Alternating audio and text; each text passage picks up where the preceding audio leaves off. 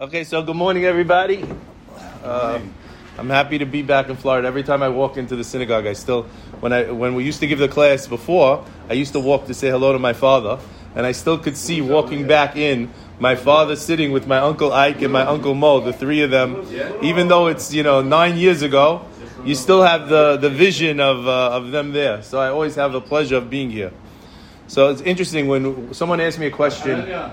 We read in the Perashah. We have the double Perashah this week, and in the double Perashah that we have this week, it's interesting. We basically repeat the vessels and the clothing from Terumah and Tetzaveh, but there's something that's left out. And someone asked me a question: why is this thing left out? What's left out in the description of the clothing of the Kohen Gadol, in the producing of the clothing of the Kohen Gadol, when they're actually producing? What's left out? The Urim VeTumim. And I say, what do you mean? How could the Urim VeTumim be left out? It's not mentioned again. It's only mentioned in Tetzaveh. It's not mentioned. It's only mentioned. It's mentioned in Terumah. It's mentioned in Tetzaveh. It's not mentioned anymore in the manufacturing. So there's interesting different opinions. Ibn Ezra talks about it as actually something that the artisans created. But Rashi, Ramban, and Rabbeinu Bachya, they say, how could you say that?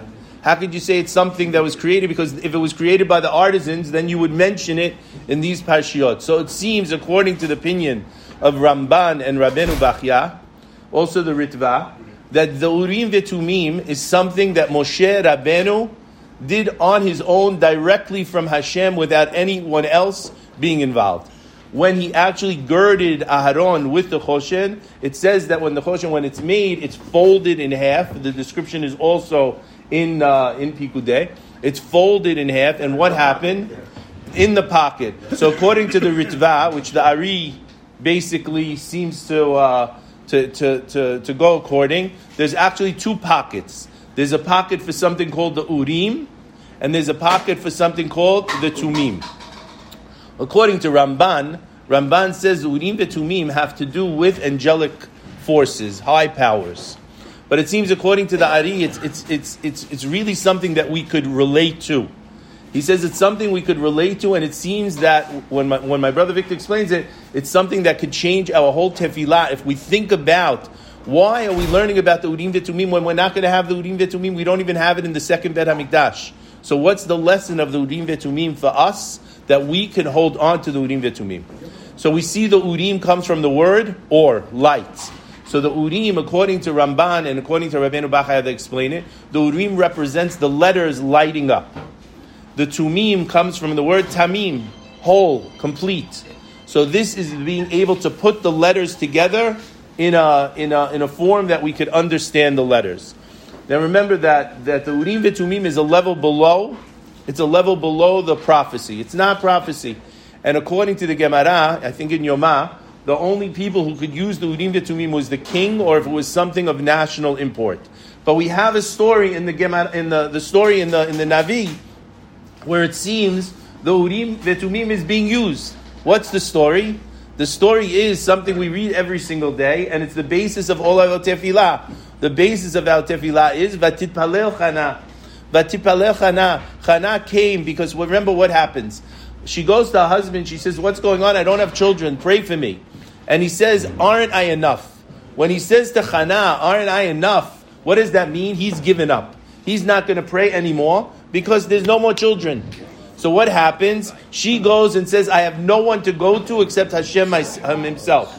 She comes to Hashem and she starts to pray in a low voice. The low voice that she prays is that only she could hear. The halacha, when we come to pray the Amidah, how do we have to pray it? Like Chana, in a low voice that only we could hear. What happens? Eli Kohen sees her, right? He sees her, and she seems to be talking to herself. He doesn't know what's going on.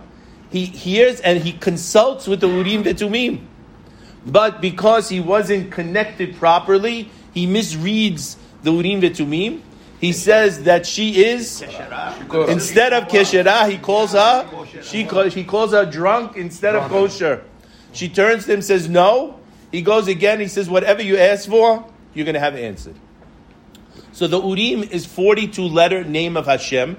If we could associate the 42-letter, we generally associate it with Ana Bekoach. And if you think of it, when you come to the part of Shema, when you say Ve'ahavta, try to think Ve'ahavta until the end of Ve'ahavta, that paragraph is 42 words. So try, when you're saying the Shema, think that I'm taking the Urim, that's the one half. This represents the male side. The other side, the TUMIM, which is the way to put it together, is 72 name of Hashem, which is from the 72 three-letter names of Hashem. This is what Moshe inserts into the TUMIM, the other side. If you take Vehaya until after Vechara, right? Until after there, if you take there, you have the 72 letters, the 72 words in Vehaya. So what a person has to do, it's from Vesamtem, that's the last one of the 72. And what does it say? Vesamtem, you should put them where? On your heart. So a person should have in the kavanah, when I'm saying Ve'ahavta, I'm going to take the 42 letters, and I'm going to take the 72 Ve'aya, and I'm going to bring them together in unity. And where am I going to put them? On my heart. Because this is the job of the Kohen Gadol, to make them work. Now what's he going to do? When you went to speak to the Urim VeTumim, what did you do? You spoke in a low voice. Where's the low voice where we ask Hashem everything we want to ask Hashem? The Amidah. So we have to have in mind, when I'm saying the Amidah, what am I doing? I'm reenacting Chana. I'm reenacting someone coming to the Kohen Gadol with the Urim VeTumim, because that's already in my heart. That's my Amidah.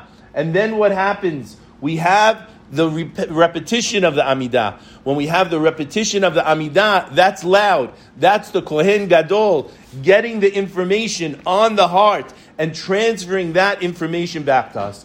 For us in our own life, what can we think of? So I say, most days I'm the Chazan. So the repetition is me talking to myself. What's the story? It doesn't work. So I say, what happens? I have something unbelievable, where Hashem himself is talking to me every single day. You know, we have the Rebbe Milizhinsk, so that's the yard site. So all the people run to the Rebbe to get a bracha. It's good to get a bracha from everyone. We should never not take a beracha. But we have to remember that we have a beracha every single day, guaranteed from who? Hashem himself. Yeah. It says, exactly. This is what I'm saying. Exactly. You shouldn't take even the bracha of a simple tin, that it should be irrelevant in your eyes. Every beracha is there for a person to have. But what we should realize, that the Birkat Kohanim is coming from Hashem. So if I'm going to say, I went into Shema, and I took the 42 on the one side, I took the 72, I'm binding it together in my heart, I'm bringing it together, I have my kavanah, I'm saying my Amidah in a low voice, the answer that's coming from where? From Hashem himself is what? The Birkat Kohanim. And we have to know, in order to make Birkat Kohanim real, what do we have to do?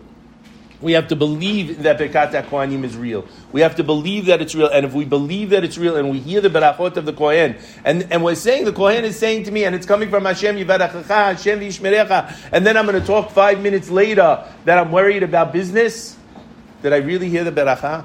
I have to hear the beracha, and I have to actualize the beracha to make it happen.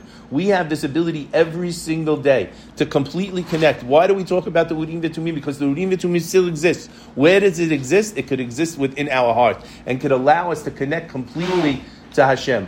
We see at the end of the parasha, the Hashem is resting on the Mishkan, where everyone could see, where everyone could connect.